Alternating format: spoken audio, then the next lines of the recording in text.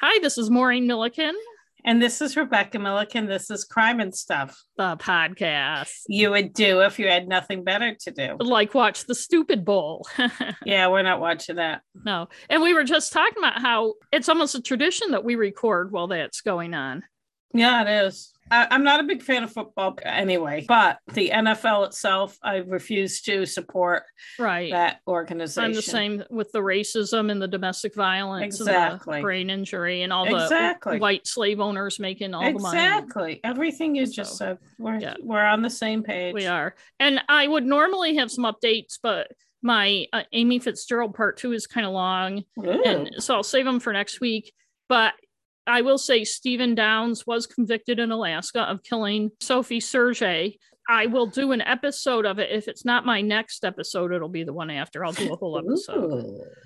And Cressida Dick, the head of the police is, the Metropolitan Police in London, it's kind of a Sarah Everard update, has stepped down. You know, the guy Cousins, who was convicted of killing Sarah Everard. Mm-hmm. There's been some other scandals, including another guy who they found out has like dozens of rapes and stuff. So I'll do an update on that next time. I just didn't have the time. I just want to make a general statement that I'm really fucking tired of crimes against women not getting the proper attention they deserve, and just kind of people getting away with shit because it just no one really gives a shit. Yep.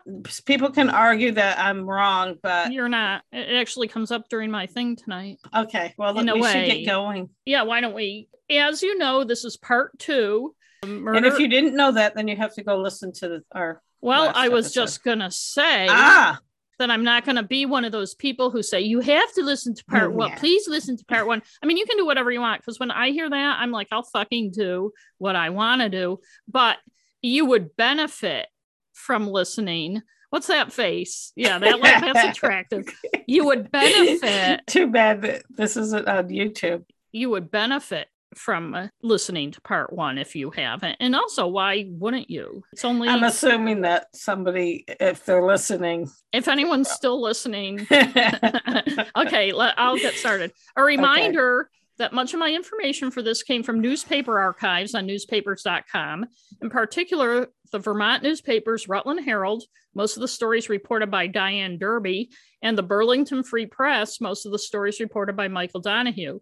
I also used information from the Boston Globe, both from newspapers.com and currently, and especially for this part, the awesome 2008 book, Erased: Missing Women, Murdered Wives, by Marilee Strong. Well, it was written in, as I said, 2008. I got a used copy of it on Amazon. And while she does not discuss this case in particular, her reporting and research gives a much needed context. I've also used some court documents and other sources that I'll mention when needed. Now, a quick recap. Amy Fitzgerald was a 30-year-old decorated U.S. Army captain on leave to get a master's in the University of Vermont's 2-year medical technology program. She'd served in Desert Storm for the Army, before that had served in the Navy, was a graduate of a challenging medical technology course at the University of South Florida. Greg Fitzgerald, her husband, was a high school dropout who'd earned a GED, had briefly been in the Navy, and worked sporadically as an auto mechanic and auto parts salesman. He'd attended some college classes, though it's not clear if he had a degree. The two, until September 1992, lived in San Antonio, Texas, where Amy was chief of immunochemistry at Brooke Army Medical Center. When Amy went to Vermont, Greg stayed behind, ostensibly to pursue a master's in American history at the University of Texas, San Antonio. The weekend of May 15th and 16th, 1993, Amy was going to fly down to San Antonio from Vermont to attend Greg's master program graduation. Then the two would return to Vermont. But that never happened. Amy's body was found face down in the dry bathtub of her apartment on May 11th, 1993. She'd been beaten and was strangled to death. It didn't take police long to figure out Greg was Amy's killer, a lot of it based on interviews with Greg's Texas friend, Ricky Rodriguez, who gave police the details of a 5-day trip they took from Texas to Vermont. Rodriguez said he dropped Greg off at Amy's around 2 a.m. Saturday, May 8th. When Greg returned to the motel a few miles up Route 7 2 hours later, he was nervous and shaky. Something went wrong, he told Rodriguez. Was it bad? Ricky asked. Yes, Greg said. I guess. Yeah, but I don't think by yes he meant she was dead. I think by yes it meant she actually fought back. It right. Didn't go as easily as he had planned. Right. Yeah. Before police could gather the evidence to arrest Greg over the following 10 days, he took off.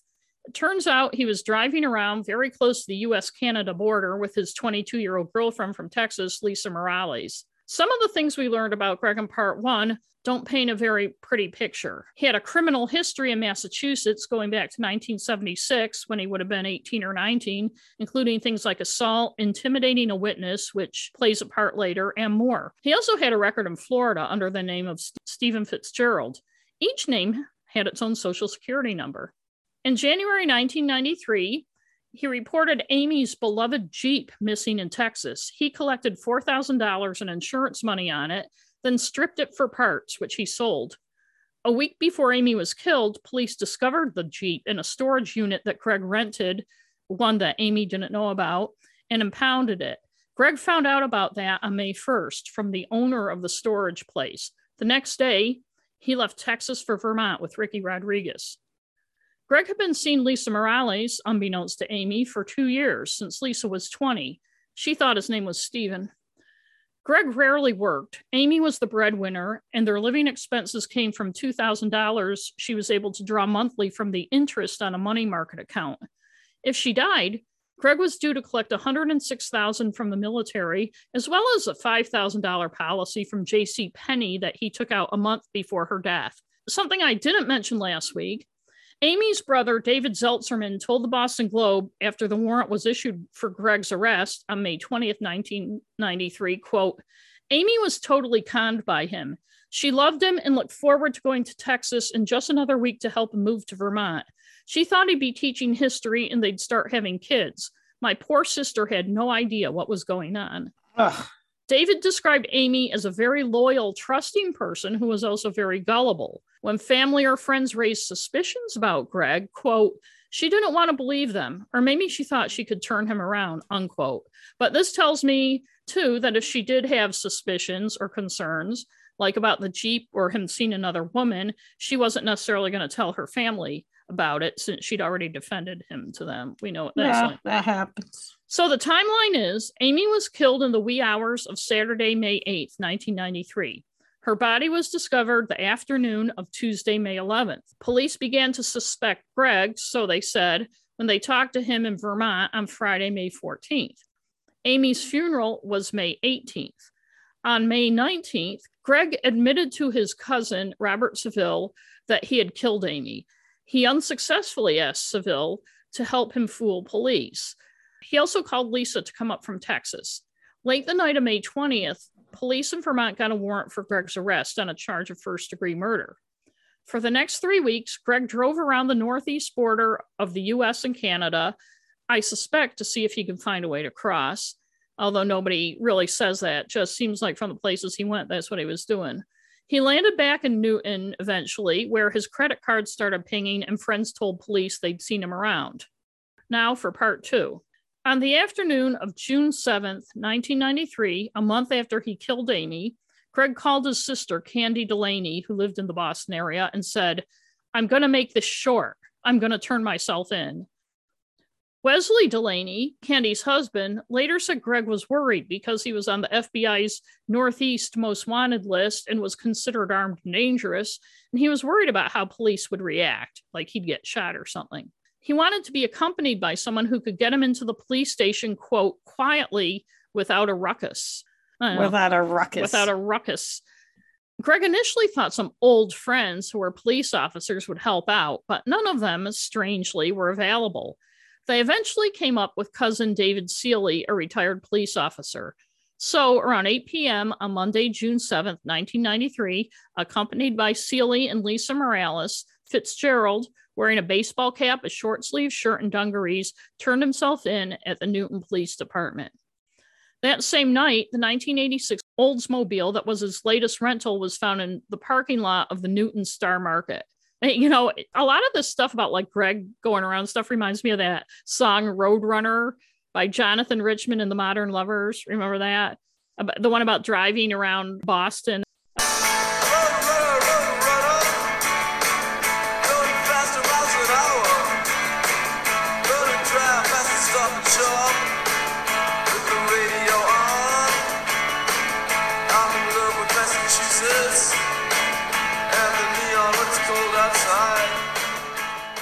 But anyway, police told the press after Greg turned himself in that he looked nervous and apprehensive, or calm and subdued, depending on which newspaper story you read.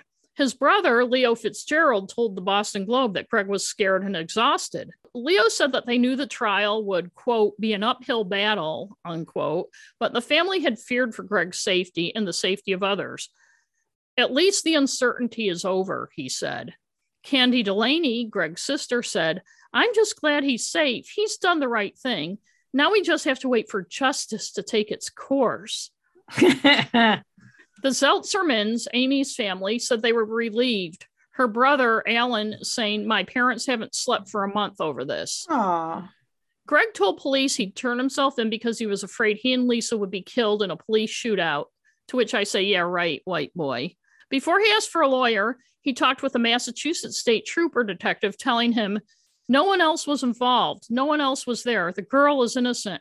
Her only crime is loving me. Oh, my God. Do what you want with me, but leave the girl alone. He also told the detective he'd contacted a lawyer to write a will before he and Amy attempted to kill themselves in the woods in Rhode Island by running a dryer hose into the car. You remember this supposedly didn't work because Amy turned on the AC because she was getting hot. You're trying to kill, you're trying to die. I know. And my guess is it never would have worked anyway, because that's not how guys like Greg roll. It was just another manipulation. The trooper asked Greg if he wanted to contact that lawyer now. Greg said no, that guy was only helping write his will, which he wasn't going to do anymore. He talked to the trooper a little bit more, but then he did ask for a lawyer, which ended the conversation. It became an issue later because in Massachusetts, you can waive your right to a lawyer verbally. In Vermont, you can't. You have to do it in writing. So remember that. I didn't know that. Yeah, well, apparently a lot of other people, including ones in the legal profession, didn't either. A short hearing was held in Newton the next morning, June 8th, to determine if Greg wanted to waive extradition to Vermont. He did, meaning he'd willingly return to Vermont to face charges without having to go to court over it. Count that as the last time Greg didn't give the courts a hard time. The hearing was delayed nearly 2 hours as a scramble ensued to find him a lawyer. Several defense lawyers wouldn't represent him out of respect for Sam Zeltzerman, Amy's father, and a prominent criminal defense lawyer. Oh, that's right. He was a defense lawyer. Right. Finally, Wellesley lawyer Alan Ochstein agreed to be Fitzgerald's temporary counsel in Massachusetts. Judith Gaines of the Boston Globe described Fitzgerald as initially seeming to be in a fog and unable to answer the judge's questions. She said he often clutched his stomach as he sat in the hearing. Gaines reported that Fitzgerald was allowed a brief encounter with his sister, Candy Delaney. Delaney told Gaines about her emotional few minutes with her brother, whom she said seemed haggard, sad, and sick-looking. Quote, it was, let me touch you through the bars so I know you're okay. I touched his fingers and gave him a kiss. He said, take care of yourself. I said I'd try to get to the trial in Vermont. That was it. Delaney also said that Lisa, Greg's girlfriend, told her Greg denied he killed Amy. As far as Lisa, the girlfriend, goes, Candy said, Greg told her he was a suspect in the murder and she flew up here to be with him. She just loves him and believes in her heart that he's innocent. Lisa, by the way, was now staying with Candy Delaney and her husband because she didn't know anyone else in the area and didn't have anywhere to go and apparently didn't want. If my sister-in-law was suddenly killed and I found out that my brother had a girlfriend, I don't think I'd invite the girlfriend to stay with me. I don't know. You'll find out more about Candy as we go on. And by the way, I think it's significant that in the interviews with the Fitzgerald family that Gaines did for the Boston Globe, both before and after Greg turned himself in, they rarely talk about Amy or how they feel about her or her being dead. It's only in relation to Greg that Amy's name comes up. The Burlington Free Press reported that Amy's dad, Sam Zeltzerman, that day in the courthouse walked by Candy Delaney without acknowledging her. Later, Zeltzman told Amy Graves, who was covering the hearing for the Burlington Free Press, that he was relieved Fitzgerald was in custody. Amy's brother, Dave Zeltzman, said, "This helps a little, not much. It doesn't bring Amy back. My sister was really a wonderful person." He said when they went to the memorial service in Vermont the week before, they were bowled over by the impact she'd had on people there, even though she'd only lived there for 9 months. Shelburne, Vermont Police Lieutenant Frank Thornton and Vermont State Trooper Sergeant Timothy Bombardier, a detective, made the 250-mile one-way trip to Massachusetts to bring Greg back to Vermont after the hearing. Thornton told the Burlington Free Press that Fitzgerald did not speak at all on the ride home. It turns out this was not entirely true. On the drive home, the cops pulled into what's described as a New Hampshire truck stop. As Fitzgerald and Bombardier waited for Thornton to return to the car, my guess is he had to use the men's room, they had a conversation. Greg Fitzgerald asked Sergeant Bombardier, "Where's Ricky?" Bombardier responded, "Back in Texas." "Why?" Fitzgerald said, "Good. He had nothing to do with it." That one word Bombardier spoke, "why," would later become a problem that would endure for years. But not yet. On June 9th, 1993, the day of Fitzgerald's arraignment in Vermont District Court in Burlington, Greg, represented by Jerry Schwartz, who headed the Public Defender's Office in Burlington, pleaded not guilty before Judge Linda Levitt. All the reporting said he pleaded innocent, but actually you plead not guilty. I don't know how much, if this is true or not, but somebody once told me the reason they say innocent instead of not guilty is in case there's some kind of a typo or some. Well, in a headline, yes. Yeah. Okay. In fact, we had an incident like that at the paper I worked at in New Hampshire, because you can lose the not, especially back in the old hot lead days. But you don't say in the story he pleaded innocent. Oh, yeah, that makes sense. Not guilty. Okay. The plea came despite the fact he told his cousin he'd done it, something the police and prosecution didn't yet know about, that he implied to the Newton, Mass. Police he'd done it by saying Lisa had nothing to do with it. And despite the fact he told Detective Bombardier that Ricky had nothing to do with it, implying that there was something, somebody would have something to do with. Now, frequently on podcasts, narrators express shock and surprise that someone pleaded not guilty despite previous statements that implied guilt. But we're not that kind of podcast. We know our listeners are smarter than that. That's right. You plead not guilty so you can roll the dice with a trial rather than sit there and be handed a sentence. Guys like Greg Fitzgerald, eraser killers, are not going to plead guilty most of the time. They think they're smarter than everyone else and they're going to outfox everyone. And also, I think they like going through the trial. They do like going through the trial, yes. They're the center of attention. But a new 12-page affidavit was filed to support the charges against Fitzgerald. I wish to God I had a copy, but I don't. As I was doing the research for this, these little things kept popping up that a reporter would just throw into a story that was in this affidavit. And it's like, wow, that's significant. The day after the hearing, the newspapers reported new and interesting stuff, some from the affidavit and some from the hearing. This included, there was an audible reaction from police and others in the courtroom when defense attorney Jerry Schwartz described Lisa Morales as Fitzgerald's fiancée. What? This was just a month after Amy had been killed.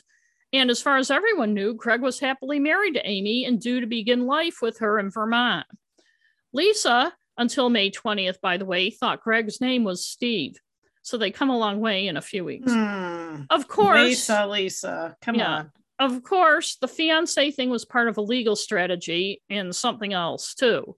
The legal strategy part was that Judge Linda Levitt had forbid Lisa from contacting Fitzgerald in jail since she was a material witness. According to Deputy State Attorney Bowerman, Greg had made incriminating comments to her about Amy's death. But Schwartz, Fitzgerald's lawyer, said it wasn't fair to keep the two apart. She's my client's fiancée, Judge. He's my client's fiancée, and he desires to have contact with her. It reminds me of Seinfeld. My fiancée. And based on conversations, I believe she desires to have contact with him.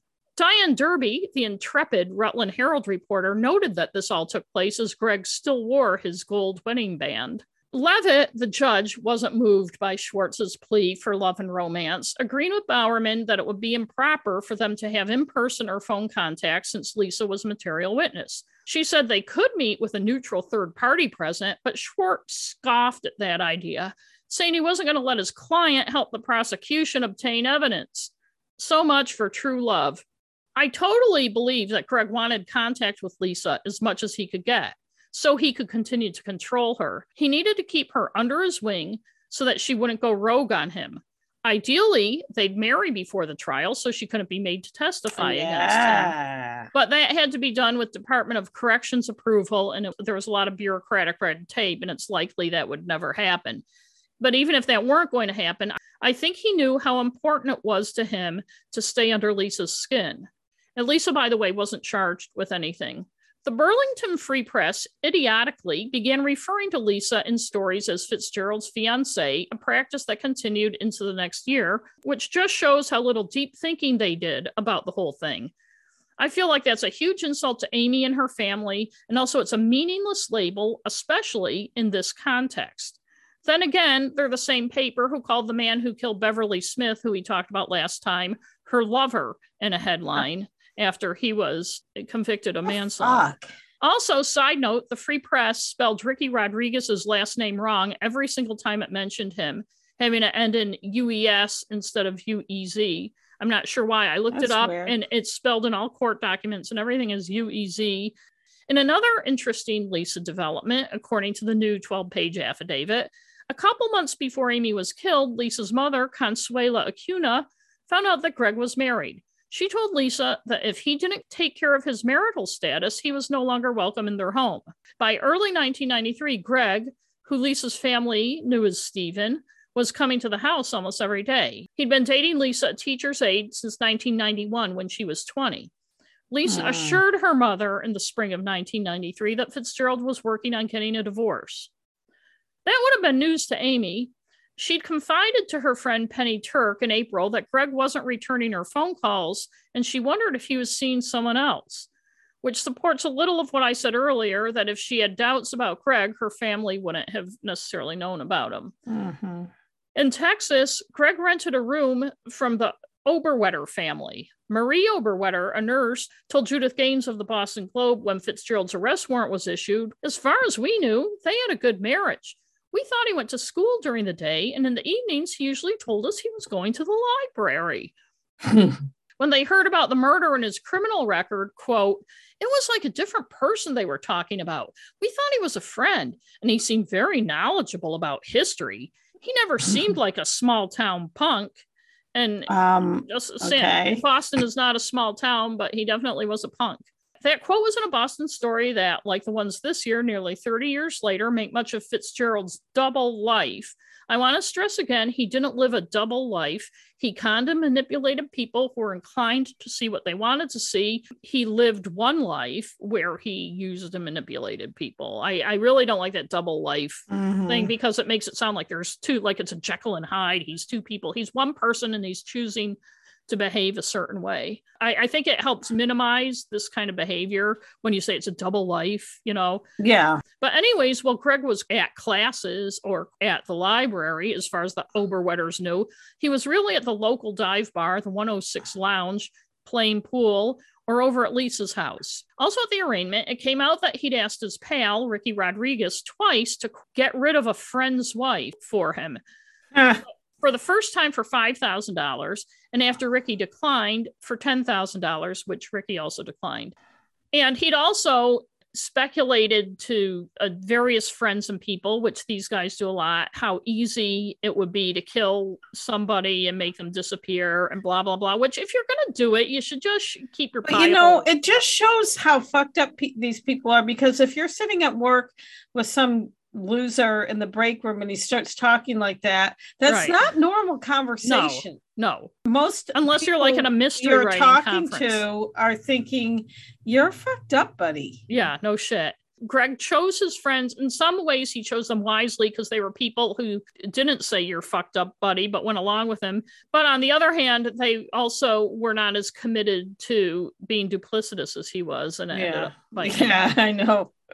On May 4th, when Ricky and Greg were driving in a rented car from New Orleans to Vermont, they were stopped by a North Carolina highway patrolman for speeding. They didn't get a ticket, but the trooper told Vermont police that something seemed off about those guys, and he searched the car for drugs. More about that later. After Ricky and Fitzgerald left Vermont on the morning of Saturday, May 8th, Fitzgerald told Ricky he put his forearm on Amy's throat to strangle her to death, something that was supported by medical evidence, but that hadn't been made public at the time Ricky told police. Fitzgerald also told Ricky to vacuum the rental car thoroughly because he feared he'd track kitty litter from Amy's into the car. Ricky didn't follow instructions, though. I wouldn't have. The kitty litter angle is something police hadn't released to the press and something we'll talk about more in a minute. But this is all stuff when Greg was arraigned that police had found out from Ricky. Aside from all the stuff we talked about last Ricky was pretty helpful. Yeah, Ricky couldn't shut his pie hole. At the arraignment, Fitzgerald's bail was set at $400,000. He didn't speak except to enter his not guilty plea, and he was led from the court in shackles. At the arraignment, prosecutor Lauren Bowerman said that Amy's death was premeditated, that it's something that took months of planning. She was right. In fact, Greg, thinking he was so smart, overplanned, and a lot of his way too elaborate plot is what came back to bite him. A racer killer's goal is to make the person disappear or to stage the scene to look like someone else killed her, erasing his own complicity in the murder. Fitzgerald was in the someone else killed her category, obviously not the make her disappear category. And like many of this kind of killer, he overthought it. His initial plan was to make it look like she'd hit her head on the bathtub after slipping on cat litter on the bathroom floor. To do this, when he killed her, he spread the cat litter all over the bathroom floor. One minor problem with this is that Amy was military neat and wouldn't have had cat litter all over the floor. And if she did, she would have cleaned it up before slipping on it. Another problem is that cat litter, as we already mentioned, is easy to track around. But the even bigger issue is that Greg didn't, somehow, count on Amy, a trained military captain, fighting back. When she did, he ended up beating her before finally strangling her in the bedroom. But he was still committed to that cat litter in the bathroom narrative, so he dragged her body to the bathroom and put it in the bathtub. He left evidence that she was killed in the bedroom. Her body had drag evidence from being dragged by the legs to the bathroom. He still spread the litter on the floor of the bathroom before putting her naked body face down in a dry bathtub. And you don't get strangled and beaten up in drag marks from slipping on cat litter. He'd also planted the seeds the killer could have been an intruder, obviously making up the phony Peeping Tom story that we talked about last time. The guy who claimed he was a meter reader at 9:30 at night. Something Amy had never told anyone, and yet Greg came up with. He also told Boston Globe reporter Judith Gaines on May 13th, right after he arrived from San Antonio, that the lock to the patio door was broken, and that's how an intruder must have gotten in. So rather than set up a new lie to cover her murder after he beaten and strangled her, he made it multiple choice. While this didn't make sense, eraser killers often do things to confuse police and throw them off the track. But one thing they don't count on when they think they can outsmart everyone is that an intruder wouldn't bother to stage a scene that elaborately. He'd kill her and do whatever and then take off. So Greg was too smart for his own good. The same thing happened when he set up an alibi. Before the murder, on May 7th, he flew from Hartford, Connecticut to Texas to establish himself as being in San Antonio on that day. Then he flew back to Hartford, and he and Ricky went up to Vermont. On May 8th, after Amy was killed, he flew back to Texas and got there in time to use his credit card at a gas station at 5:30 p.m. He also made a call to a friend from his room in San Antonio at 6:30 p.m., something that showed up on his phone records. The problem was there was still a big enough gap on May 7th and May 8th for him to have killed Amy at around 4 a.m. May 8th, just like Ricky said he had. Ricky, it turns out, was also supposed to alibi Greg in Texas, saying that the two were together in Texas at the time of the murder. The police went down there to check the alibi. That very quickly became Greg's biggest mistake, since he'd made Ricky get some of the rental cars and all of the motel rooms on their trip north in his name, proving Ricky wasn't in Texas. So he outsmarted himself in his attempt to not tie himself to New England on those days, but he wrecked his Texas alibi because Ricky was supposed to be his alibi in Texas, saying that he was with Greg, but yet Ricky's records showed that Ricky was in Vermont and Connecticut. Greg further screwed up by, once he was told Amy was dead, driving from San Antonio to Newton instead of flying. This raised suspicions with the police, who were told by Amy's friends and family that Greg frequently flew. Thinking about why he drove, it made sense to me that Amy had probably scratched or otherwise marked him, and he was hoping those wounds would have time to heal by, stalling before he got there. It turns out the police thought the same thing. It came out at trial. So Ricky Rodriguez, Fitzgerald's traveling partner in crime, was 28, unemployed, and had what is described by the press, but not elaborated on, as a minor criminal record. He was the foundation of the case against Greg. Ricky put him at the scene and had key testimony that hadn't been released to the public. That ended up being a problem. A little more than a month after Fitzgerald was arrested, Ricky Rodriguez was stabbed to death by his girlfriend.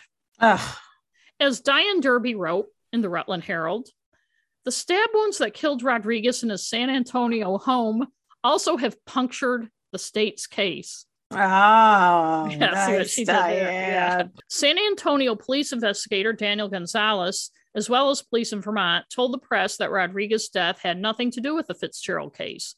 He'd been stabbed with a butcher knife in what Gonzalez termed as a domestic dispute. He said, basically, they've been drinking, both of them. They got into an argument.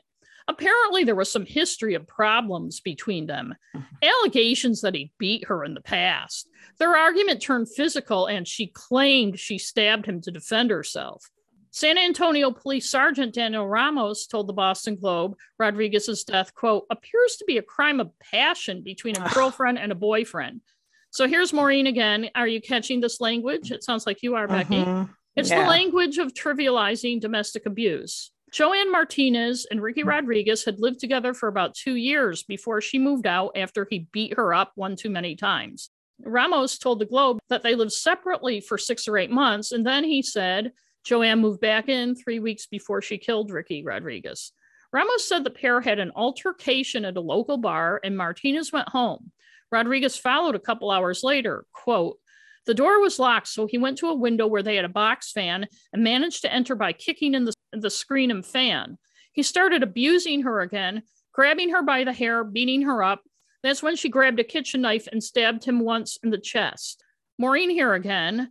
That doesn't sound to me like a crime of passion between a girlfriend and boyfriend. That sounds like a woman desperately trying to defend herself from a physically abusive, drunken, angry man who'd broken in. As we've learned, it's hard to get the actual story when police relay an account of a domestic murder. Ramos said that when the police arrived at the apartment, Martinez was cradling Rodriguez in her arms and crying. Quote, she made a statement that she stabbed him. She was remorseful, unquote. Boston Globe surprisingly keeps referring to Rodriguez's death as a murder. And I am surprised. The Associated Press style book, The Bible for Journalists, has a lengthy entry on homicide and murder, part of which says, a homicide should not be described as a murder unless a person has been convicted of that charge. Exactly. Unquote. And this is a great case of why. Yes, it was a homicide. Rodriguez died at someone else's hand. But calling it a murder, even though that's apparently what Martinez was charged with, calls her guilty before she is tried. And it's obviously not a clear-cut murder. I couldn't find any information on newspapers.com or the internet about what happened to Joanne Martinez.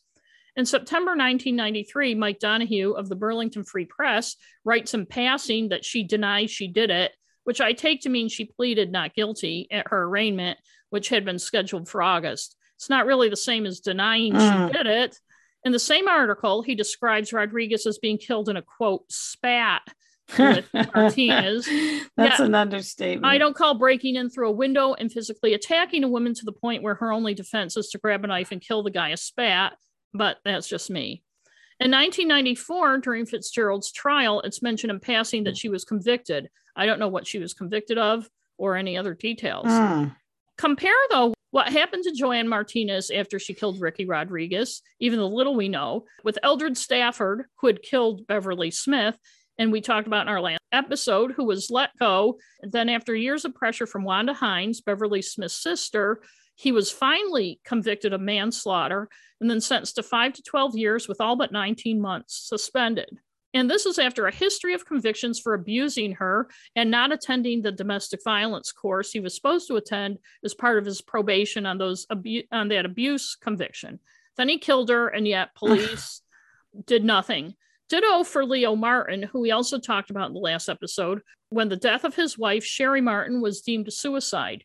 He too had a history of abusing her, violated a protection from abuse order on the night she died, and had threatened to court officers that he would kill her the minute he was off probation.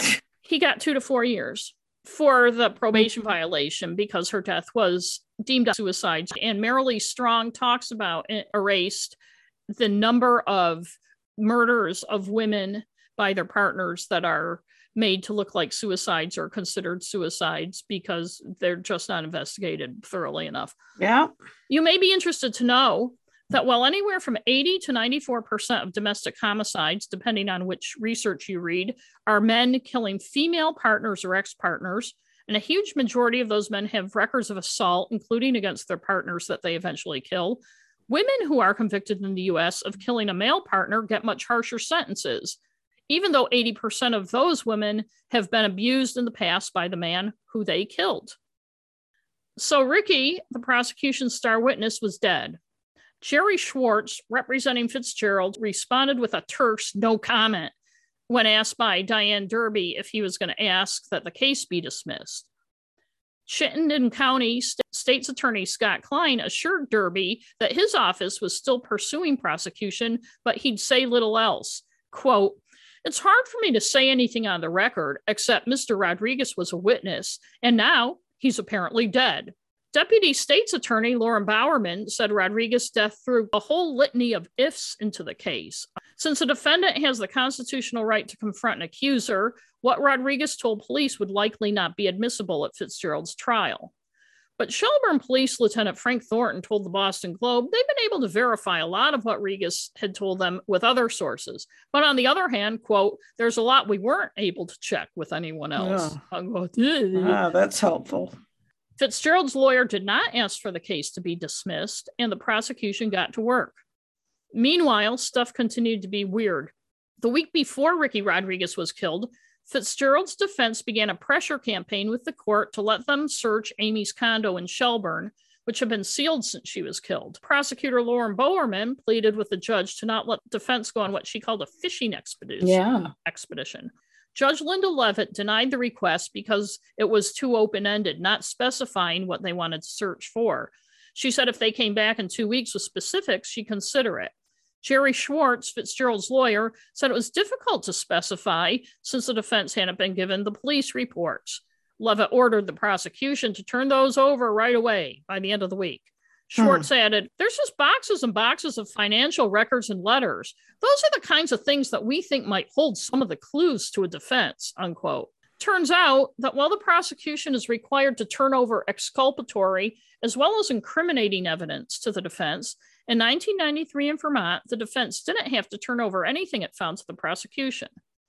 So those boxes could theoretically contain everything needed to put Fitzgerald in prison for life, and the defense would want to see what was there before someone else stumbled onto it.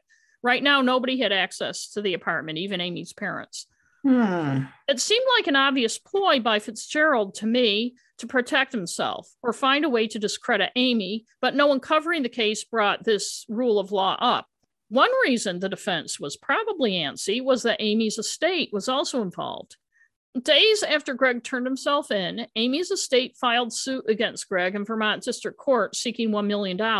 It wasn't that they thought they were going to get $1 million from Greg. In fact, he filed a response saying that he had $3.25, a 1971 Volkswagen worth $300, and hadn't worked all year. No surprise there. Whose fault is that? He also listed $1,125 a month in expenses. And that would be in the time before he was arrested, obviously. And you got to wonder what he was spending that money on, since he was renting a room in a house, according to him, driving a 22-year-old car. Anyway, the point of the suit was to freeze Amy and Greg's 4 bank accounts and 2 money market accounts so he couldn't access them. I'm sure it was mostly Amy's money in those. Mary Fitzpatrick, the lawyer who represented Amy's estate, said they thought Greg would try to access the accounts as well as Amy's life insurance unless they froze them. Of course he was going to. Right. A month after the suit was filed, at the July hearing where Greg's lawyers asked for access to the condo, Richard Kozlowski, an attorney for Amy's estate, told the press, echoing Bowerman, they really didn't pinpoint what they were looking for, only that they wanted to go in there and go fishing. He said Amy's parents were paying the $725 a month rent on the condo, and they wanted it closed, and they wanted to finally get Amy's stuff, but the delay from the defense meant that they'd have to pay another month's rent and wait for that. My guess is there would be very little there that would help Greg, only stuff that would hurt him. And again, they wanted to get their hands on that I'm before sure. Amy's father, the criminal defense attorney, started looking through it. Exactly. On July 27th, Judge Linda Levitt again denied the defense request to search Amy's condo. The specifics they came back with were that they thought they could find evidence that someone else had a motive to kill Amy, or evidence that Greg didn't do it. And this would be, wait for it, that they believed they'd find evidence that Amy was having an affair. As if. Yeah. Judge Levitt suggested a compromise in which police could go in and pick up any papers they thought were relevant and share them with the defense. That's obviously not what the defense wanted, though. And if I were on the defense, I'd be like, yeah, right, the police. Deputy State Attorney Cindy McGuire said all relevant papers had already been gathered, and there was absolutely no evidence in the condo or anywhere else that Amy was having an affair. She and Bowerman, at the previous hearing, both said the defense had a chance to inspect the apartment, though in fairness to the defense, that didn't mean to search it. It just meant, that they could see the crime scene.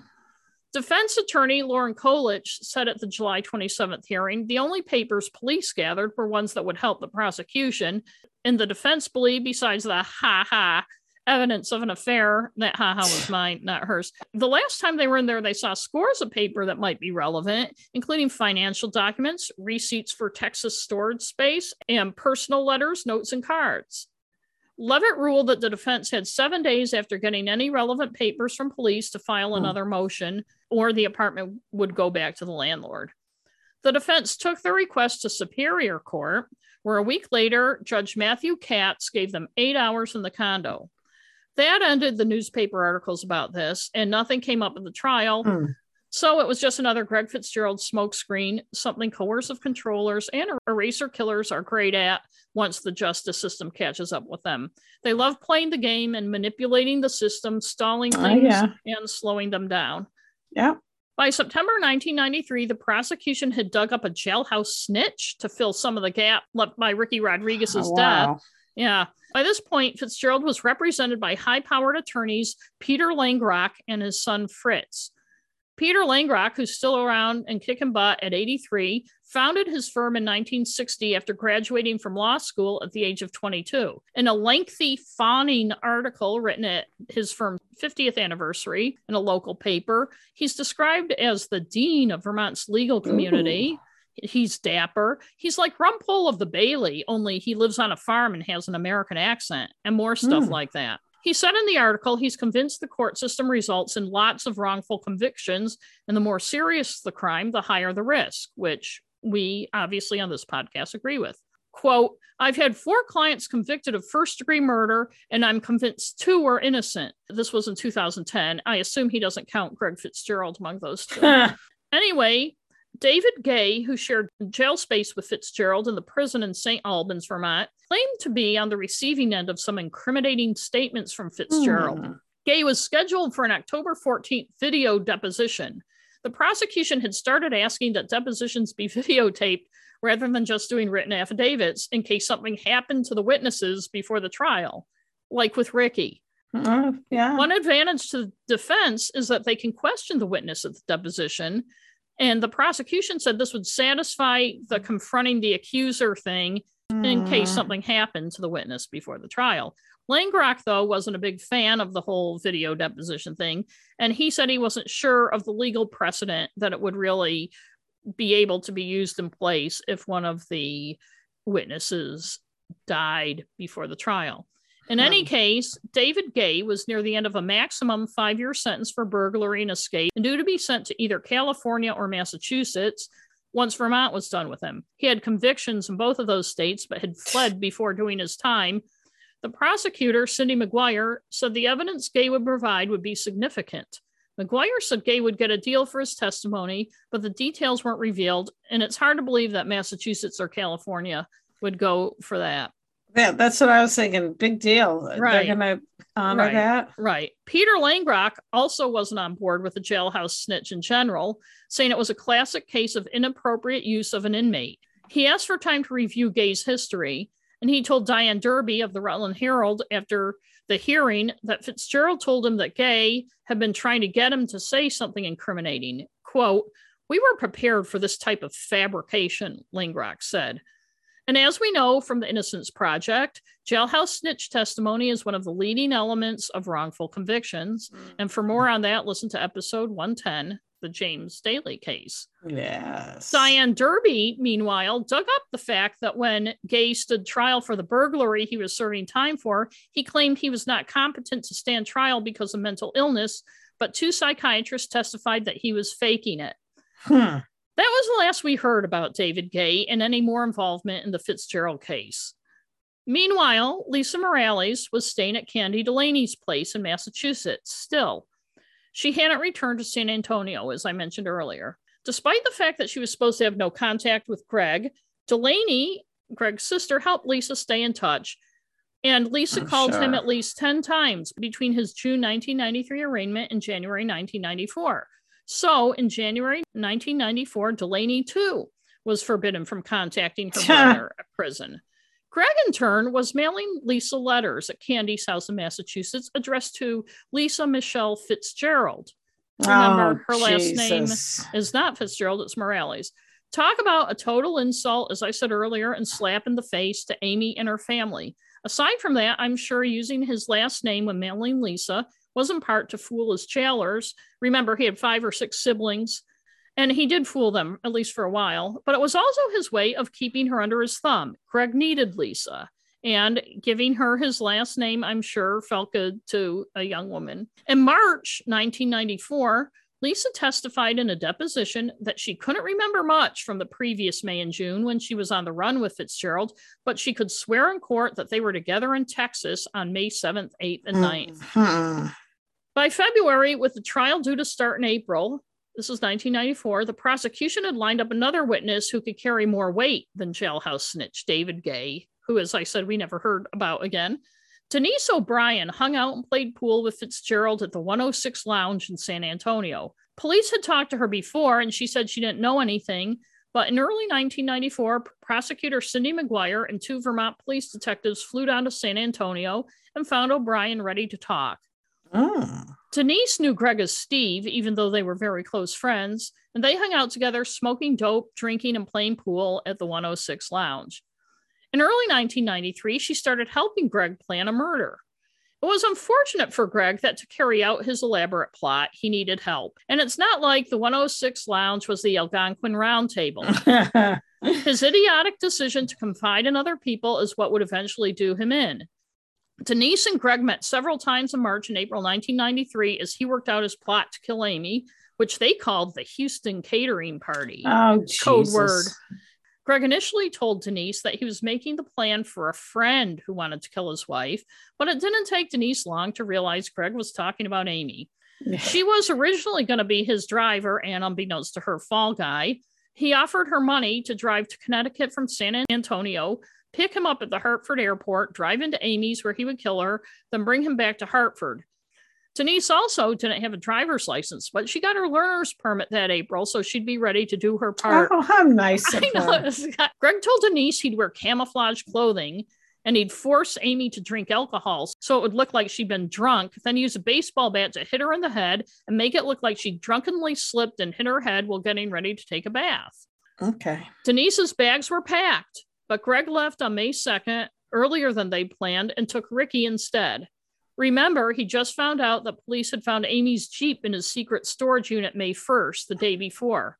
I believe he had to put his plan into action as fast as he could before Amy found out about the Jeep. That's right.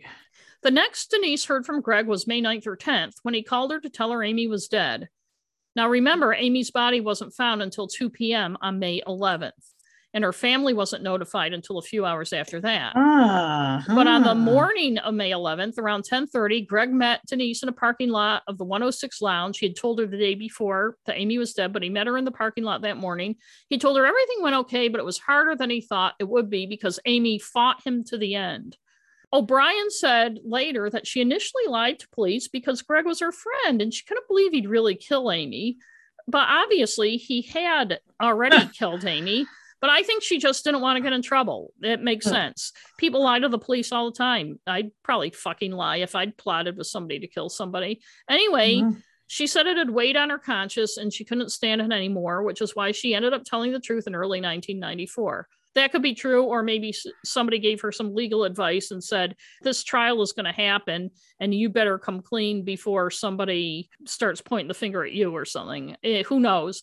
But as you'll find out, she's not the only one who kept what she knew to herself.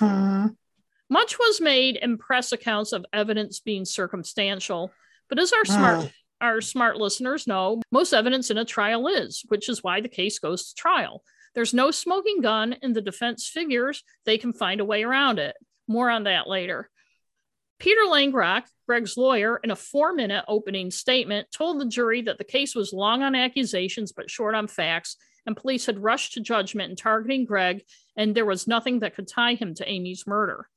Lauren Bowerman, the prosecutor, in an 18-minute opening statement, said Amy had plans for a bright future, but Greg had darker plans that Amy, her friends, and her family didn't know about. I won't go over all the stuff we've already talked about, but some of the things that came out at trial that we haven't already discussed.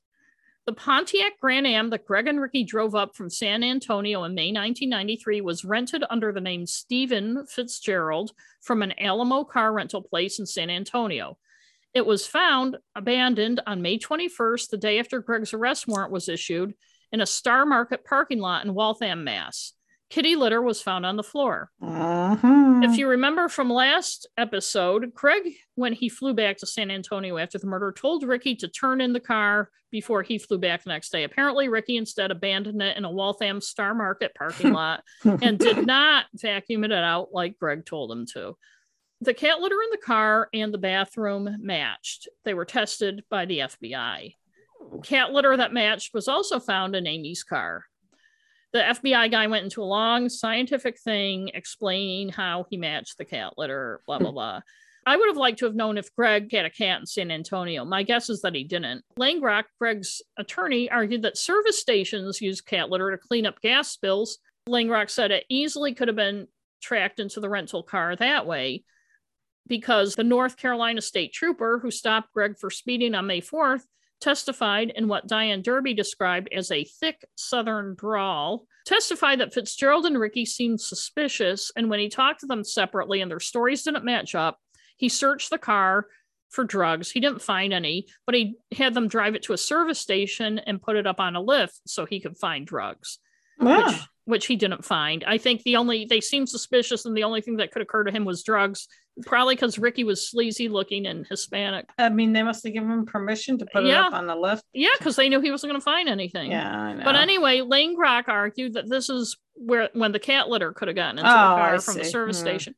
Well, think about if you're Ricky and Greg. Are you going to give the state trooper a hard time? No. You're on your way up to Vermont to kill. You don't want to get charged. That's true. You know, Elaine Fitzgerald, Greg's sister-in-law, testified that he arrived driving at their house in Massachusetts in the early hours of May 13th after Amy was killed. He was disheveled from the long drive, but he was calm.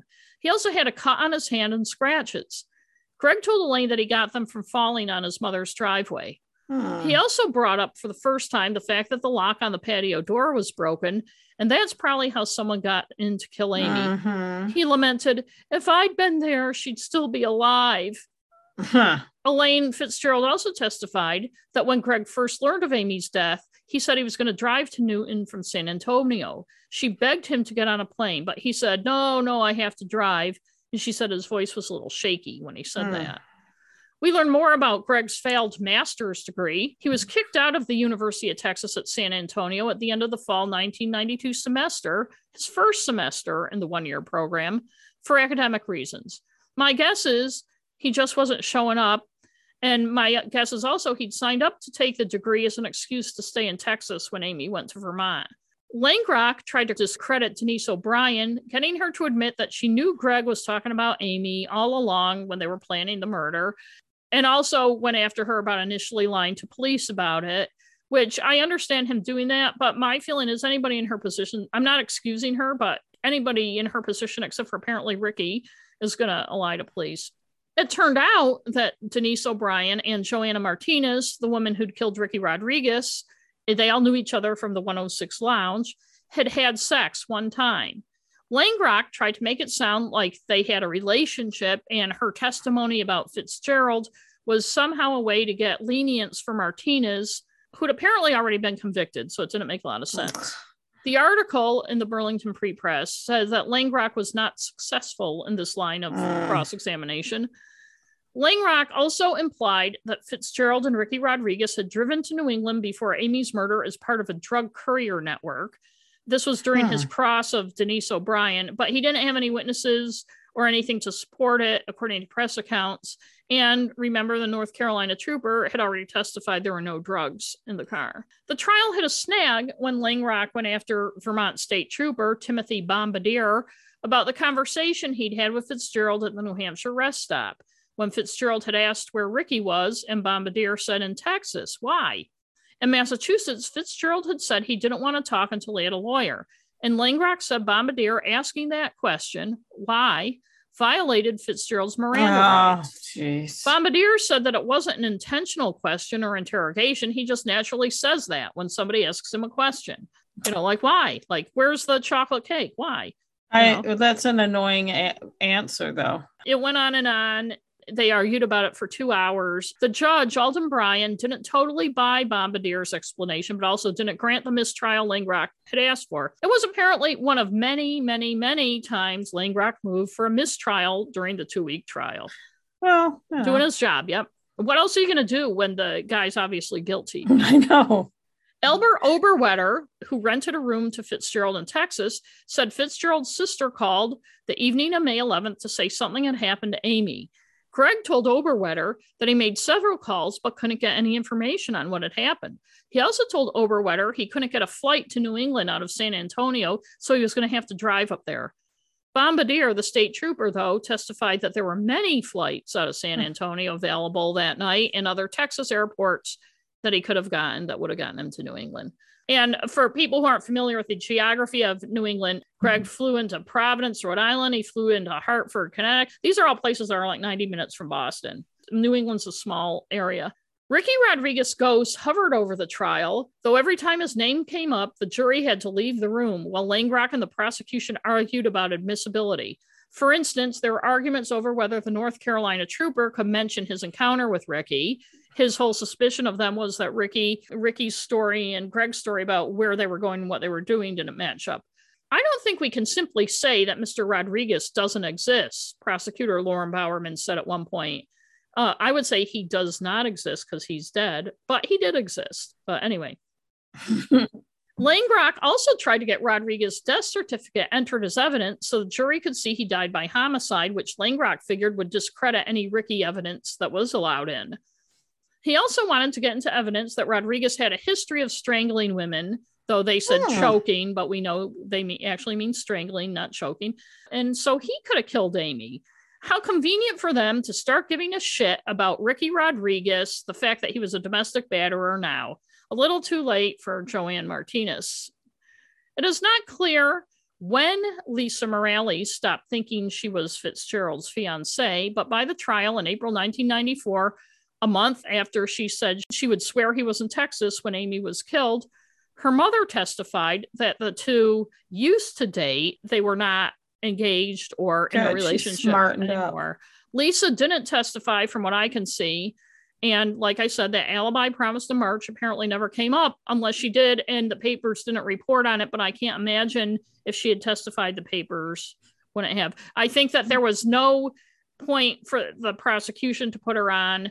And the defense knew there would be no point for them to put her on. An FBI guy testified that hair torn out at the root was found in the sink in Amy's bathroom that matched Greg's in color and the other things that they match hair on. He acknowledged that hair evidence isn't exact, But Amy's sink was sparkling clean, except for this hair that didn't match Amy's hair or Rodriguez's hair, but was the same color and texture as Greg's hair.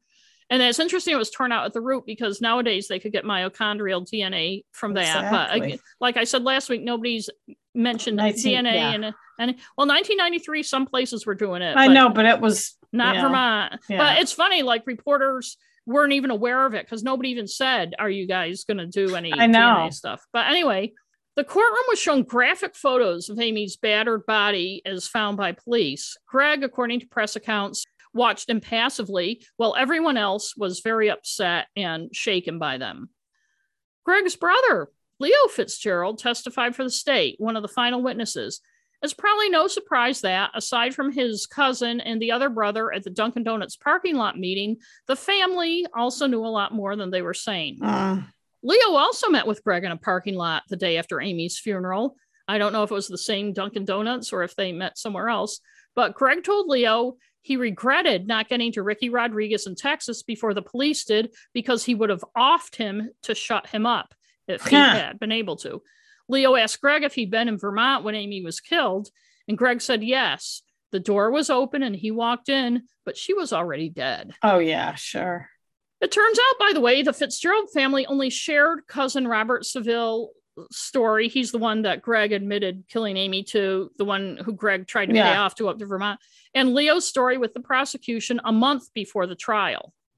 Seville had to be subpoenaed to testify. So this stuff, all along, these people knew Greg had told these people this stuff, and none of them told the prosecution a word until a month before the trial. My guess is they got legal advice from somebody who said, look, you guys, if this comes out that you guys knew this and Greg gets convicted, you can end up being charged with stuff. So nobody elaborated on why they finally came forward, but they did. Amy's mother was the last of 40 prosecution witnesses to testify. Only a few of those witnesses are mentioned in the article, so I have no idea what we may have missed. Ellen Zeltzerman appeared pale and frail and glared at Greg Fitzgerald from the stand. She said she never saw the couple kiss or hug, but they appeared to get along. And she said when she called Greg in Texas about Amy's death, it seems like everybody was calling Greg in Texas about Amy's death, he told her he was going to fly to New England. But then they didn't hear from him again until after he arrived after driving up. He showed up at their house in the early hours of May 13th. He stayed less than 5 minutes, and he made no attempt to discuss Amy's death. The day after that, on May 14th in Vermont, Greg started offering theories to the Zeltzermans about who could have killed Amy, including the father of the little girl in the Big Sister, Little Sister program. Yeah. Okay. Yeah. Well, because they were probably disadvantaged, possibly minority. Oh, yeah. So, or the person she wanted to buy the boat from. Before Langrock could start the defense, the trial took a break while Langrock looked into reports that Greg's family was in negotiations to sell their story for money. Now, I know that in the UK, it's common practice for newspapers and publications to pay people for their story. In the US, only sleazy tabloids and sleazy TV news magazine shows do it, not legitimate press. So that's just a note for UK listeners. Leo Fitzgerald, the day before, had testified when he testified about his conversation with Greg that a TV producer had offered him $10,000 for their story, but Leo kicked him out in disgust. Now Langrock was hearing from Greg that Leo had told someone the family could get more money if Greg was convicted. According to Greg, his sister, Candy Delaney, had suggested they do it, but donate the money to charity. Leo, though, had said they should keep the money for other aggravation. Yeah, I would. Greg told Langrock that Candy had told him this story the day before after Leo had testified, saying that she could discredit Leo's testimony. And this is what happened. Always the loyal sister, that Candy, to Greg, not Leo. If you're thinking that she wasn't supposed to be talking to Greg, you are correct. If Leo thought he was going to make money off of Greg's conviction, that's one more thing Langrock could try to get a mistrial on, since Leo had testified for the prosecution. Langrock told the court that meant Leo Fitzgerald had likely fabricated his testimony. Now, just because it's confusing, So Greg told his lawyer that Candy had told him this whole story about Leo saying they could get more money for the conviction, and Candy saying they should donate it to charity, making herself look good. She's so wonderful. And this came out after Leo had testified against Greg. Okay. So on Monday, that was Friday, on Monday, the only defense Langrock apparently put on for the trial was to put Candy Delaney and her husband Wesley on the stand to discredit Leo's testimony. That ended up being a disaster since they apparently didn't get their stories straight before taking the stand. Candy testified that her husband, Wesley, is the one who told Greg about Leo, since, of course, she wasn't allowed to talk to Greg. But Wesley testified that Candy's the one who told Greg. After that, the lawyers launched into their closing arguments. Cindy McGuire, one of the prosecutors, sorted out the tangled plot of planes, rental cars, and long-distance trips, and pointed out to the jury it was intended to be complicated in order to confuse police. Little did she know she was bringing up an eraser killer element. She also pointed out that things were coming to a head for Fitzgerald before Amy died. The Jeep was discovered. She'd figure out soon enough he hadn't been in school, and he had his relationship with Lisa. Amy was expecting him to move to Vermont to buy a house to start a family. She pointed out the evidence of Leo Fitzgerald and his cousin Robert Seville, where Greg implicated himself. She told the jury to use their common sense. Peter Langrock compared the whole thing to an episode of Murder, She Wrote, where for 45 minutes it looks like the murderer was this one obvious person, but then in the last 10 minutes, Jessica Fletcher turns it around and reveals the true murderer, and it wasn't the obvious person. Sadly, he said he wasn't Jessica Fletcher, and he didn't have a script writer to do that for him. He also said how Amy died remained a mystery, though the strangulation evidence was pretty clear to everybody else. He said the marks on her back and elbows were also a mystery, but they were deemed by the medical examiner to be obvious drag marks. So I'm not sure why that would be a mystery either. And Greg had also told half the people that he had dragged her from the bedroom to the bathtub, including his cousin Robert Seville, who had just testified to it a couple days before. Langrock told the jury, despite the fact that they may not like Greg's character, you can't convict on speculation and conjecture. McGuire, in her rebuttal of Langrock's closing, took issue with the Murder, She Wrote example, saying it was a TV fiction show that often used glib humor. This is about the brutal death of Amy Fitzgerald, she said. This is what this is about. This is what we have spent the last 14 days trying to decipher. Amy Fitzgerald's death. The jurors were given 5 options: first-degree murder, second-degree murder, voluntary manslaughter, involuntary manslaughter, or not guilty. Mike Donahue of the Burlington Free Press wrote that it was one of the quickest verdicts in recent Vermont history, officials had told him. He did not, however, say how long the jury deliberated for. Fortunately, the ever-reliable Diane Derby for the Rutland Herald did. It was less than 2 hours. Fitzgerald was found guilty of first-degree murder.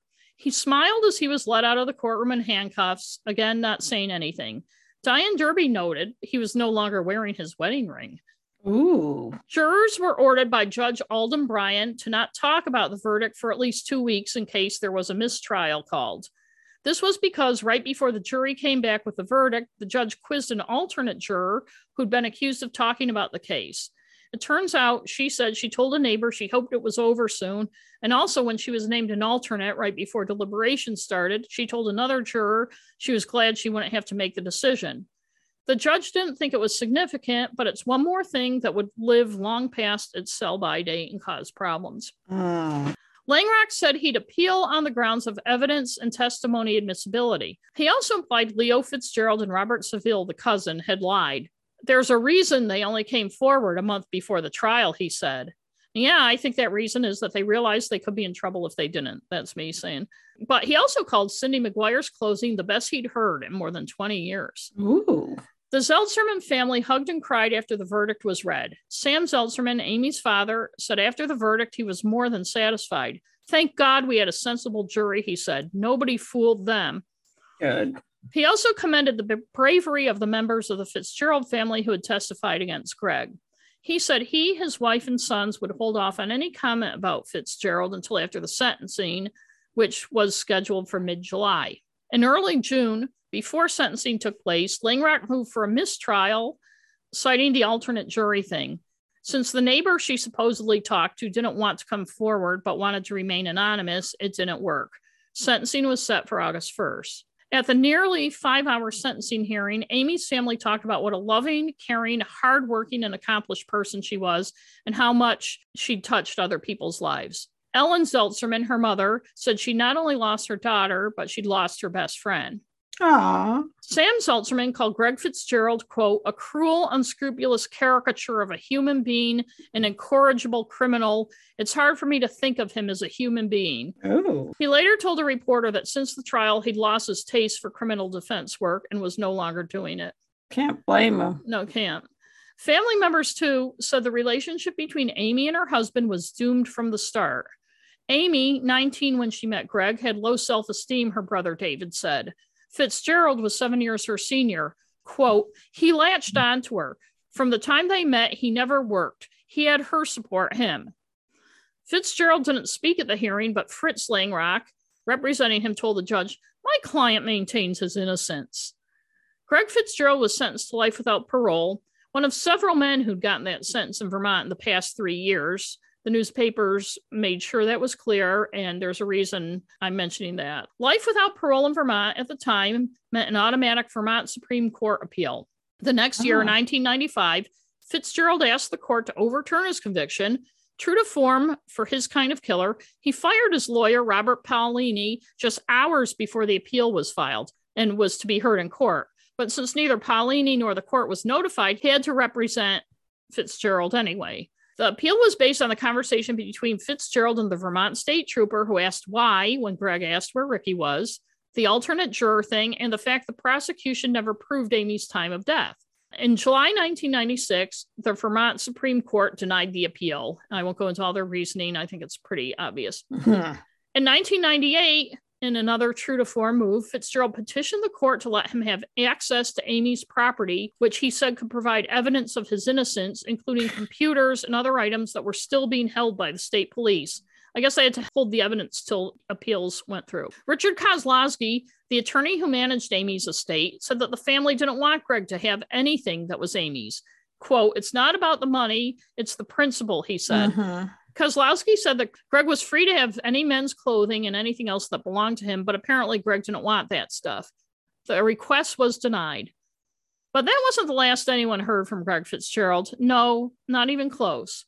Since he was convicted, Fitzgerald has filed more than 30 claims, throwing in everything he could: ineffective assistance of counsel, prosecutorial misconduct, sentencing errors, you name it. On January 12th of this year, Vermont's legal system finally threw in the towel. The now 64-year-old Fitzgerald struck a deal with Vermont prosecutors that reduced his sentence to 35 years to life, which means he can be out in 4 to 7 months with time off for good behavior. In turn, he has to withdraw all his pending appeals. Chittenden County State Attorney Sarah George told the Boston Globe in January that in the face of concerning issues that arose in the most recent round of appeals, prosecutors reached a just resolution, she called it. The issues that are concerning is that Fitzgerald claims Langrock apparently didn't know or tell Fitzgerald that he was facing life without parole, and also didn't properly convey to him a plea deal that would have given him 30 years in prison. Langrock told the Boston Globe that Fitzgerald's claims are absurd. Langrock, who's 83, said his memory of things that happened almost 30 years ago isn't great, but it's unlikely that he didn't tell Fitzgerald the possible sentence or that he improperly conveyed the plea deal offer. And I have to agree, he was the top criminal defense attorney in Vermont at the time, and he threw everything he had into Fitzgerald's defense. He doesn't make mistakes like that, or he wouldn't have gotten where he was. And also, the newspapers at the time made a big deal about all the life without parole sentences that were being handed down. Yeah. So it's hard to believe Greg and his defense weren't concerned about him getting one if it was first-degree murder. Also, the controlling manipulator he is, I can't see him taking a plea deal. No, of course he wouldn't. He was sure he was going to get off. He was smarter than everybody else and wanted the trial. Sarah George, the Vermont prosecutor, said that a representative from Amy Fitzgerald's family, her parents had died a couple of years ago, but her 2 brothers are still around, was kept in the loop throughout the process. Though Amy's brother, Alan Zeltzerman, told the Boston Globe they weren't as much in the loop as they could have been because they were shocked by the announcement. He told the Globe that Fitzgerald is a master manipulator who never gave up, hammered the system with appeals, and maneuvered his way out of prison. Quote, I'm just completely tired and devastated and extremely disappointed in the state's attorney's office with the way this matter was handled. He spent his life lying and people believing him, unfortunately. Now he's gotten away with essentially first-degree murder and will be released, he said. Fitzgerald's current lawyer, Mark Ferlin, he told the Boston Globe that Fitzgerald, who now admits to responsibility and that he murdered Amy, apologized with genuine remorse, accepted responsibility, and professed to be a changed person at his January 12th hearing in Vermont Superior Court. Quote, he's pretty old and he's not in great health, Ferlin said. And I'm like, pretty old? He's only 4 fucking years older than I am. He's pretty old. Well, I mean, you know. Yeah. It's all relative. 64. Yeah. Ferlin also said, despite what the family feels, I don't think anyone really believes that he's a threat anymore to anyone. Yeah, I know you're thinking of Albert Flick. I sure am. Yep. Sarah George, the Vermont prosecutor, said, I know they are not going to release someone into our community who has been convicted of first-degree homicide unless they absolutely believe they're low risk. I know that isn't comforting to the family, but as a prosecutor, I have to believe that the Department of Corrections is going to make sure that he is a safe person in our community before they put him into our community. Let's hope that's true. Throughout these 2 episodes, I've talked about eraser killers. Marilee Strong's book, Erased, Missing Women, Murdered Wives, was published in 2008, written after she covered the first Scott Peterson trial. She's a journalist. As I said last week, anyone who harbors any doubt about Scott Peterson's guilt should read it. But she found there are 2 kinds of eraser killers: those whose wives disappear, the body often never found, and the ones who stage a scene to look like something else happened. Those guys all have some aspects in common, including the dark triad, which is psychopathy, narcissism, and Machiavellianism. I believe if the book were written now, she'd also talk a lot about coercive control too, but that wasn't something a lot of people were discussing back then. In any case, it's amazing, if you read her book, how many of these guys were lying about going to college, med school, whatever, and about to be found out. It's like they all. I know. Well, listen. Or had built some other little house of cards, secret from their wife, that was about to collapse. Here's something many of them have in common. And as I said, she didn't write about Fitzgerald, but see how many of these apply to Greg Fitzgerald. They're compulsive liars, many able to modulate their lies if they're in a situation where they know they'll get caught. Strong points out the complex pattern of lying by killers like Scott Peterson and Mark Hacking. He's another one who lied about being in college, Mark Hacking. Quote, especially to their wives, lies told, maintained, and elaborated over long periods of time in order to cover the fact that they were leading secret lives, unquote. They see their wives as commodities, and when they're no longer of any use to them, the wife has no right to go on living. Quote, in his mind, he is not murdering a human being. He is simply rearranging the world to better suit his needs, to remove a major annoyance or let him make a fresh start of things, unquote. They often replace her with something else, usually someone who's useful to them in some way. And many of the guys she wrote about also got caught because they ended up killing the second wife or third wife, too.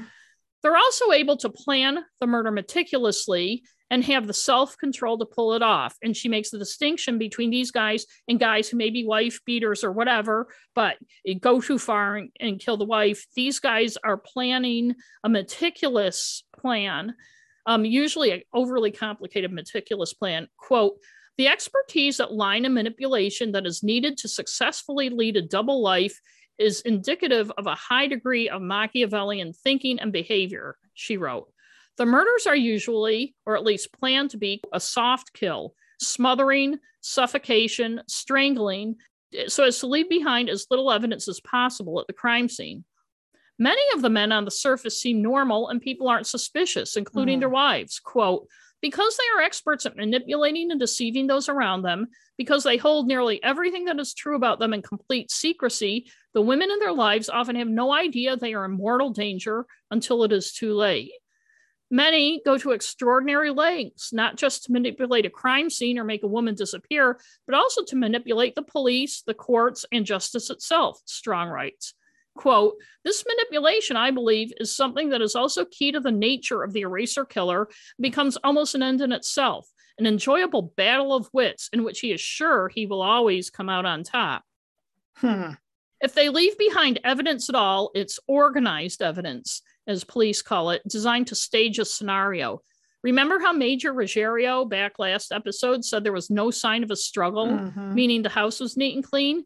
The only mess was litter Greg had spread on the floor to stage the slip and fall scenario, and his hair in a sparkling clean bathroom sink.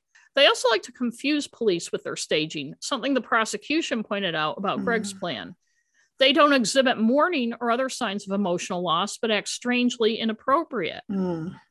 Once he makes up his mind to do it, to kill his wife, it's all consuming and he won't be stopped. They're often intelligent, but they overestimate how smart they are. They're often familiar with the law and how police work. Remember how Fitzgerald said he had friends in the police department? Well, some may stage a suicide attempt. Few actually go through with a serious one because they feel no guilt for what they've done. They are using the suicide attempt to manipulate a situation.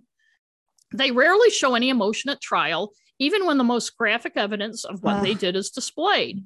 The times they do, it's usually because something made them feel sorry for themselves or their predicament. Yeah. As in all these cases, with Fitzgerald, reporters and everyone else are like little baby birds, begging for a motive. Well, prosecutors don't have to prove one. That's what everyone, from the press to jurors, everyone wants to know. In Fitzgerald's case, prosecutors hammered at the trial. It was greed and lust, the money and the girlfriend. But it's actually more complicated than that with Eraser Killers. And 14 years after Strong's book came out, people still aren't any closer to understanding that. Strong, who, as I said, didn't write about Fitzgerald, but does talk about 50 other cases, writes that the money, the other woman, all that stuff are MacGuffins, red herrings. They obscure rather than reveal the darker machinations of the plot. She said the real motivation and why people have so much trouble understanding it is driven by the dark triad I mentioned earlier: psychopathy, narcissism, and Machiavellianism. I won't go through the whole psychopath checklist. I know people use that word often, but there is an actual psychological checklist. But even though we don't know everything there is to know about Greg Fitzgerald's life, he ticks off many of the boxes, including glibness, compulsive lying, a grandiose sense of self-worth, conning and manipulation of others, lack of remorse or guilt. He's a parasite, callousness, lack of empathy, inability to accept responsibility. The list goes on. Strong points out, though, that it's not a pure psychopathy, but it's one that's influenced by the narcissism, the overblown sense of self and entitlement, even though they don't have the achievement to back it up. But narcissists also have insecurity that makes them need constant validation. They often see themselves as the victim, and they use emotionally loaded manipulation to keep women coming back to them. And they know what type of woman to pick that's going to work on. Exactly. There's nothing wrong with these women. There was nothing wrong with Amy. There was nothing wrong with Susan Powell or Lacey Peterson. They were positive, high-achieving, or Shanann Watts. I think they were used to fixing stuff. And I also feel like the women don't realize what a psycho the guy is, obviously, because they really do fall in love. And the guys just kind of go along and mimic they mirror they're supposed to do. Right. Scott Peterson, if you read that book Eraser Killers, Scott Peterson was great with that. With all the women he was cheating with, he was a different person. And it behaved differently. But anyway, Machiavellianism shows itself as disregard for others. They're just pawns to use to get what you want. These men are schemers who use more strategy than a straight out psychopath does. Eraser Killers aren't driven by bloodlust or sadism or a bout of uncontrolled rage. They're not legally insane. They kill for sheer convenience. The hallmark of all three aspects of the dark triad is lack of empathy. Quote, they know what they're doing is wrong, but they do it anyway because they believe the rules don't apply to them. Strong writes. Many of these guys finally act and commit the murder when their house of cards is falling down. So try explaining that as motive to a jury, even if you do get it as a prosecutor. The cops sure don't get it. How often do you hear, we don't know what the motive is, he's just evil? The sad thing is, as long as people keep falling back on that idiotic evil thing and aren't looking seriously at these guys, women who are living extraordinary lives will continue to be killed by men. Strong also points out the fallacy that circumstantial evidence isn't real evidence. And that's also a problem in most of these cases because of all the planning. Circumstantial evidence has been accepted in court for centuries. As I said earlier, when there's a smoking gun, a defendant usually takes a plea deal and doesn't go to trial. Good prosecutors, and Cindy McGuire was one who nailed it, point out that the individual pieces may not seem like much, but put it all together and they form a case. Use your common sense, and that's accepted in law. Amy's family got that in 1994 when he was sentenced, just as they get it now. Even if they weren't familiar with a racer killer, they got what made Greg tick. Sam Zeltzerman, in asking for life without parole, told the judge, "It was a planned, deliberate execution, Your Honor, by a completely unscrupulous, vicious, unfeeling, horrible caricature of a human being." David Zeltzerman, at Fitzgerald's sentencing, said Amy, with all her achievements, no longer had the low self-esteem that he had talked about earlier. She was coming into her own, and Fitzgerald couldn't stand it, and he had to do something about it by killing her. At the time of his sentencing, Fitzgerald wasn't admitting to his guilt, of course. He only admitted it in January this year to get out of jail. In 1994, his lawyer, Fritz Langrock, told the judge that there was no need for rehabilitation, no need for remorse, since Fitzgerald didn't do anything wrong. But at the time, Judge Alden Bryan saw it differently. Quote, "The court cannot overlook the fact that this was a most senseless killing done by an intelligent but thoroughly evil person with weeks, if not months, of planning. A pre-sentencing investigation of the crime had recommended the life without parole."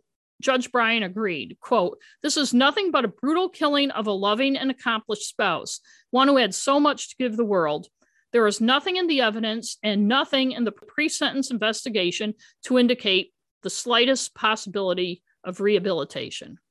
So that is part 2 of the Amy Fitzgerald. Thank you. It's very annoying that he's gonna. I first heard of this when I read the story in January about how he was getting out of jail.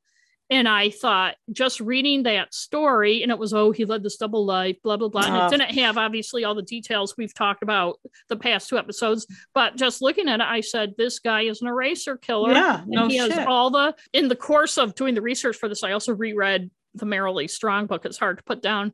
But I give Amy's brothers, Alan and David, credit for speaking so forcefully about what he's really like.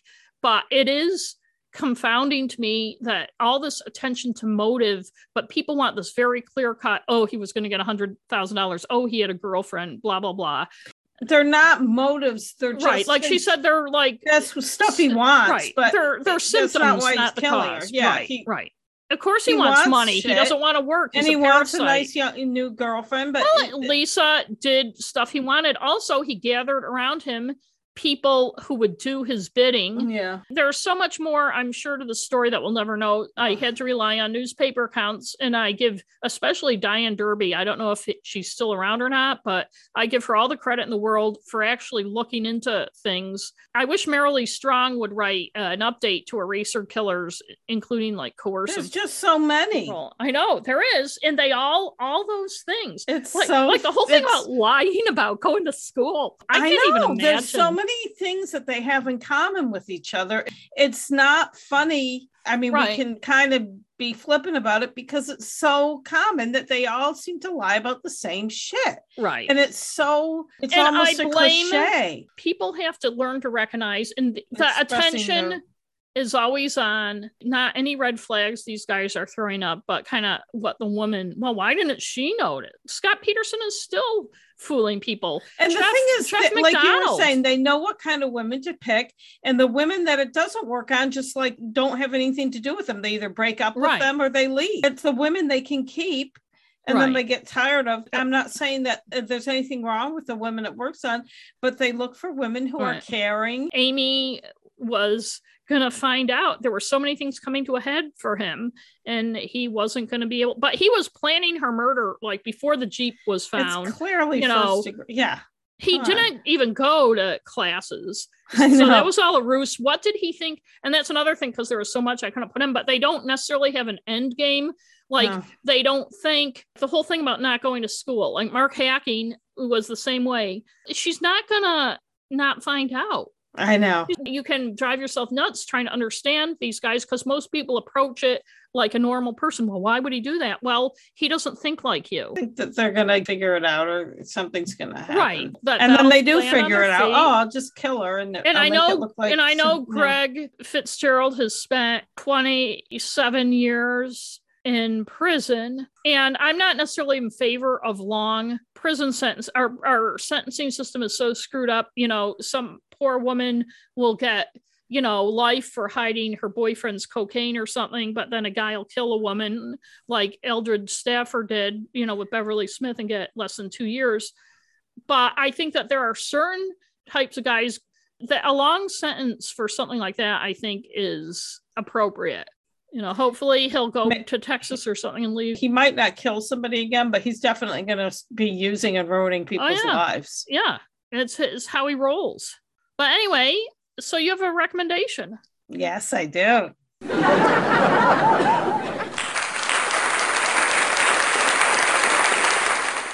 People were talking about this I saw a couple mentions of it on Facebook and Twitter. So I decided to watch The Tinder Swindler. Well, let's see. There's a reason I didn't want to watch it. So let's see if you... Okay.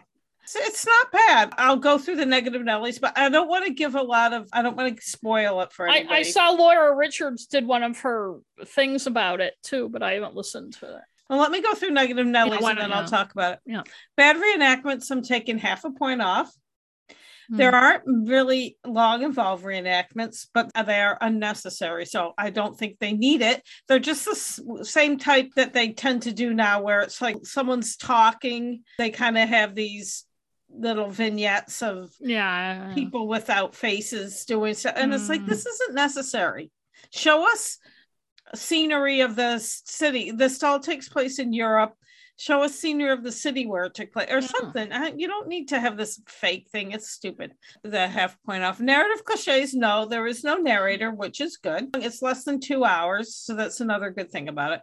It's basically talking to 3 women that have been involved with this guy who is he's a swindler. All 3 of them met him on Tinder, which I've never been on and never will go on. No. Well, I've been tempted to go on it just to see things. That's like I went on.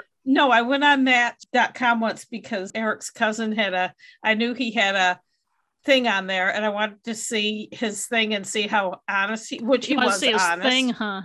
I wanted to see his profile. Seeing somebody I know, like how honest are they? And his was actually pretty honest, and he had a good picture of himself that looked like him. So this was like years ago. This was because I remembered I was at work. I saw a bunch of people because it was all men in the area, like in the whatever 50-mile radius. And I saw many that I knew that I'd worked with. And I felt like saying to them, like contacting them and saying, your picture is creepy. Your profile is weird. You're not going to get a date. But I didn't do that. But anyways, I've never been on Tinder, but the whole online thing seems exhausting. I don't want to go on a date bad enough to do that. No, neither do I. I can meet. I'd rather sit home and read a book. Besides, I'd rather just meet someone in person. I meet people in person if I wanted to. Right. Anyway, racial gender stereotypes now. Everyone in it is white and European. The guy is Israeli. Lack of good visuals. I'm taking off half a point again for the reason I said. I would have liked to see, since this guy was supposedly a jet setter, bullshit. He had this jet setting lifestyle, supposedly. He actually did, because he got money from people he swindled.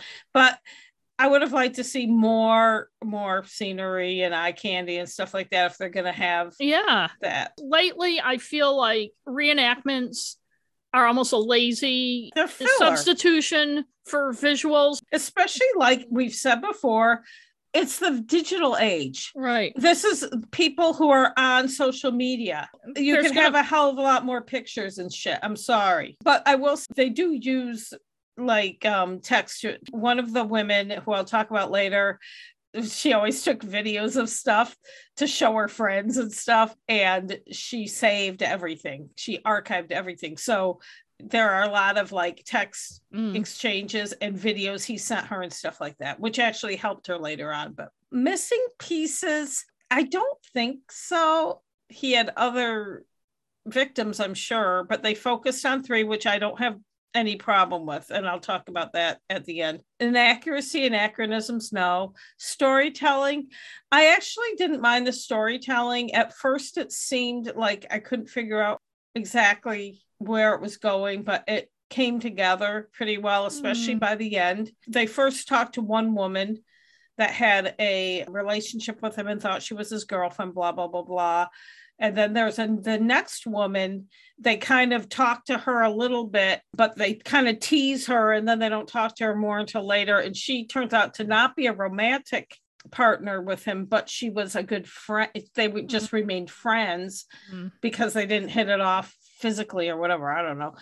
Then there was a third woman near the end who was also in a relationship. Can I ask a question about the storytelling? Because this is why I've been avoiding watching it. The description makes it sound like it's one of those, which I've seen a couple documentaries like, and they end up boring me, where the women like team up to get the guy. No, they didn't. Okay. No. Freshness.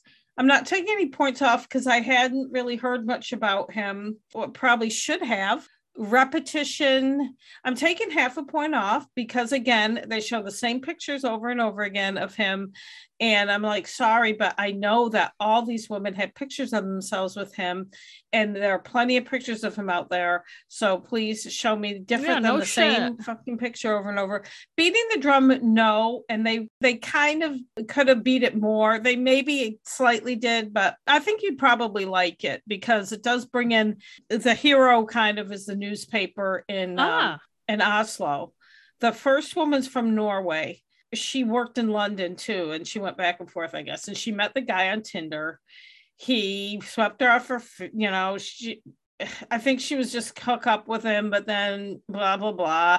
And he basically conned her. And none of these women were dumbasses. They all seemed pretty smart, but you can really see how she got fooled because he had a private jet. I mean, he took her on these trips and stuff because he was financing it through other people. He told all these three women the same story, but he had used different storylines before. But in this storyline, he was the son of this diamond merchant family. For some reason, he had these enemies that were after him. And so he needed money because his funds got frozen suddenly. And he just needed a temporary loan and blah, blah, blah, blah. And all these women are very likable and confident women who are very honest about their story, which I give them credit for because I know that they got a lot of shit online. The woman from Norway, she talked to the newspaper because she wanted her story to be publicized because of what he put her through, and she knew that he had other victims and she wanted everyone to know who he was.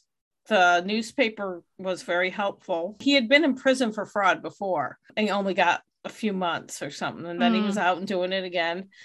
Because people like him, that's a way of life. He's also a sociopath. He was a little bit different than that puppet master guy because he didn't keep it up, but I'm amazed at the gall of someone like him when all three of the women found him out. One of them worked with the police. They for some reason, couldn't find him, even though he was texting. There were ways to find him, but they just couldn't. All these women are in huge debt now and can't get out of it. And so I gave it was 8.5. I think 8.5. It's nice and compact. I didn't see that there was a lot of filler. It was pretty straightforward. It was satisfying. I thought the three women were good interviewees. They pretty much told their own story. There wasn't a lot of overlap. There wasn't somebody telling someone else's story. There was the reporter from the paper telling her story too. And then there was another guy that I think he was the photographer or something. You know, it was a good thing to watch for a couple hours. It wasn't like I thought it was the greatest thing. But I think you'd enjoy it. I think if he had different victims, someone would have given more of a shit. And these women, when they did go public with their stories, especially the Norwegian one, because her face was all over it's the biggest paper in Norway or whatever. And of course, the online comments, people like, you're a gold digger. They're calling gold diggers and stuff because you only went out with him because he was rich, which isn't true. So are people supposed to only go out with poor guys? I know. And she said, how am I a gold digger? I'm like the opposite of a gold digger. I was giving him my money. I found all of them, especially the Norwegian one, even though I didn't agree with her philosophy on life about wanting to find love and partner up, I still thought that she was honest, and she seemed funny and smart. But that sounds good. Yeah. And the guy, he's not somebody that I would find attractive at all. Not that he was unattractive, but I was just like, ugh, would never date someone like that. But I can see why they'd probably be attracted to him. Okay. I'm gonna do the next story. Yeah, I can't wait. I'll talk to you about it after you turn off the recording. Okay. Well, then we should say goodbye. Bye. Bye. Thanks for listening. Hopefully most people will be watching the Stupid Bowl. I know. I think they are.